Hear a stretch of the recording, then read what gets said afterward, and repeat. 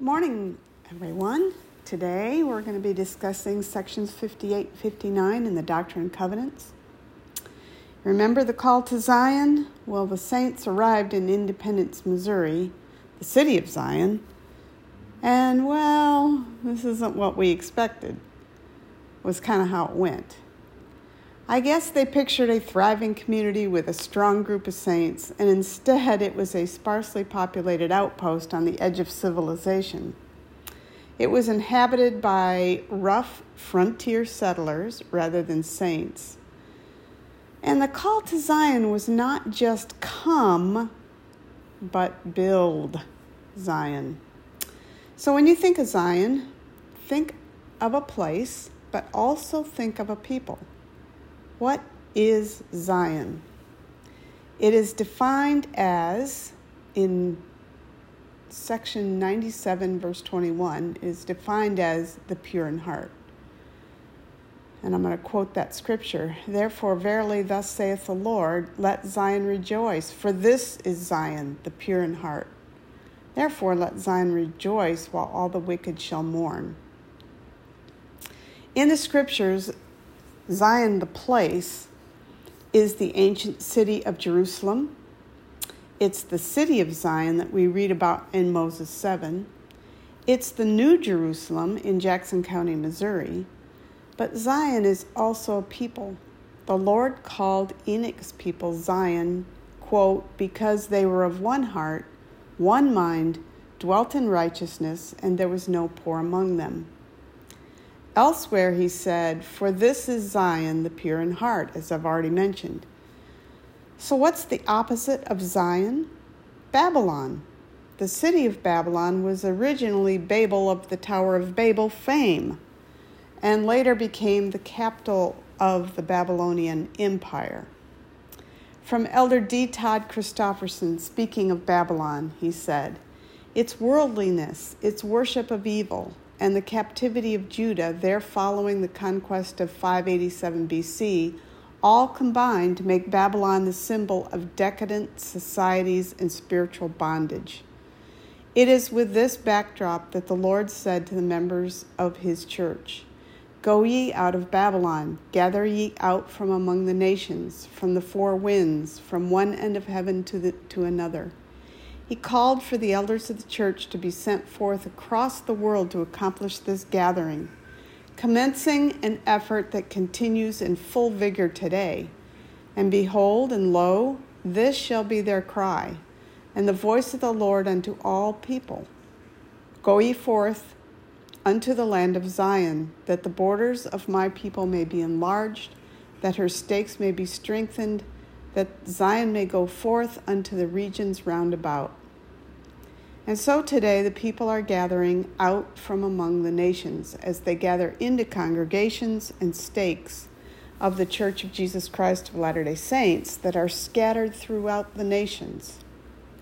Close quote. So in today's study, the saints were called to build the place of Zion in Missouri, but they didn't qualify to build that holy city. And the Lord explained one of the reasons for their failure. Quote, they have not learned to be obedient to the things which I required at their hands, but are full of all manner of evil, and do not impart of their substance as becometh saints to the poor and afflicted among them, and are not united according to the union required by the law of the celestial kingdom. That's found in Doctrine and Covenants 105, 3-4. There were jarrings and contentions and envyings and strifes and lustful, covetous desires among them. Therefore, by these things they polluted their inheritances. That's in Doctrine and Covenants 101:6. So they couldn't build the place Zion because they weren't a people Zion. So with that said, how are we doing today? Isn't that the question we want to consider?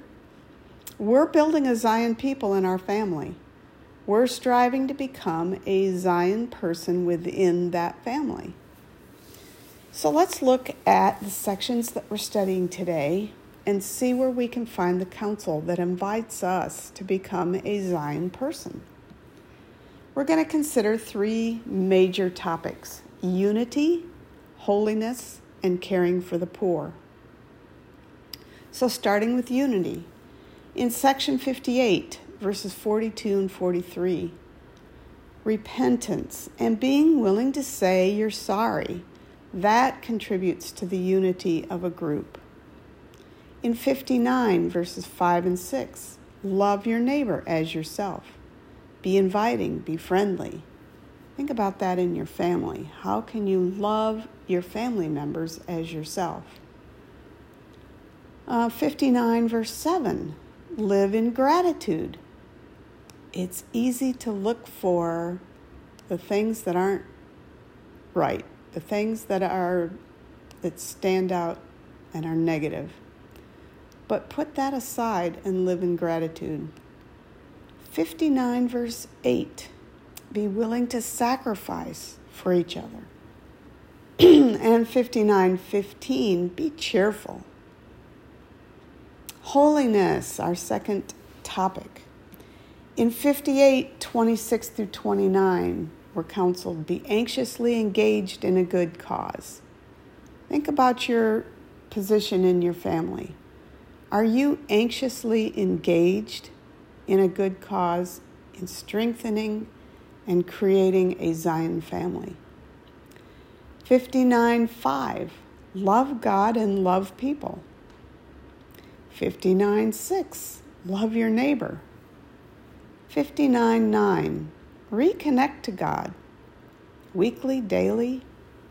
This involves prayer, scripture study, pondering, the sacrament on Sunday, attending church. And then 59:10, rest and pay your devotions to God. Keep the Sabbath day reserved to turn your heart and mind to Him. From Elder Christofferson, to come to Zion, it's not good enough for you or me to be somewhat less wicked than others. We are to become not only good, but holy men and women. Recalling Elder Neil A. Maxwell's phrase, let us once and for all establish our residence in Zion and give up the summer cottage in Babylon. Let's go on to caring for the poor. He continues in Elder Christofferson. We might ask ourselves, living as many of us do in societies that worship possessions and pleasures, whether we are remaining aloof from covetousness and the lust to acquire more and more of this world's goods. Materialism is just one more manifestation of the idolatry and pride that characterize Babylon. Perhaps we can learn to be content with what is sufficient for our needs. The Apostle Paul warned Timothy against people who suppose that gain is godliness. Said he, we brought nothing into this world, and it is certain that we can carry nothing out, and having food and raiment, let us be therewith content. That's found in 1 Timothy 6, 7 through 8. In much of the world, we are entering upon unsettled economic times. Let us look after one another the very best we can. He then shares a story that I want to share with you. It really illustrates this principle of caring for the poor. He says, I remember the story of a Vietnamese family that fled Saigon in 1975 and ended up living in a small mobile home in Provo, Utah. A young man in the refugee family became the home teaching companion to a brother Johnson, who lived nearby with his large family. The boy related the following. One day, Brother Johnson noticed that our family had no kitchen table. He appeared the next day with an odd-looking but very functional table that fit nicely against the trailer wall across from the kitchen sink and counters. I say odd-looking because 2 of the table legs matched the tabletop and 2 did not. Also, several small wooden pegs stuck out along one edge of the worn surface. Well, soon we used this unique table daily for food preparation, for eating some quick meals. We still ate our family meals while we sat on the floor in true Vietnamese fashion. One evening, I stood beside Brother Johnson's front door as I waited for him, just inside Brother Johnson's front door, as I waited for him before a home teaching appointment. There in the nearby kitchen, I was surprised to see it, was a table practically identical to the one they'd given to my family. The only difference was that where our table had pegs, the Johnsons' table had holes. I then realized, seeing our need, this charitable man had cut his kitchen table in half and had built 2 legs for each half. It was obvious that the Johnson family could not fit around this small piece of furniture. They probably didn't fit comfortably around it when it was whole. Throughout my life, this kind act has been a powerful reminder of true giving. I love that story. What stands out to me is that obviously Brother Johnson wasn't a rich man. He had a large family, and if he was a man of means, if he had a lot of money, he could have purchased his table to give and fill the need. But out of his small means, he gave to help someone in need, and this required sacrifice and showed a Zion-like love. In section 58 that we're studying, verse 5, it says, "Remember this, which I tell you before, that you may lay it to heart and receive that which is to follow." So remember this.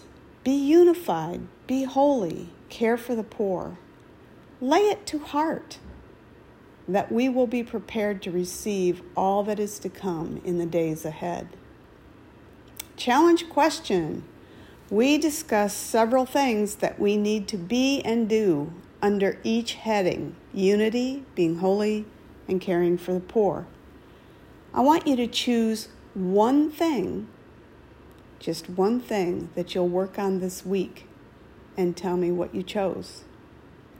Have a great week, everyone, and remember to always follow the Savior's admonition to come follow me.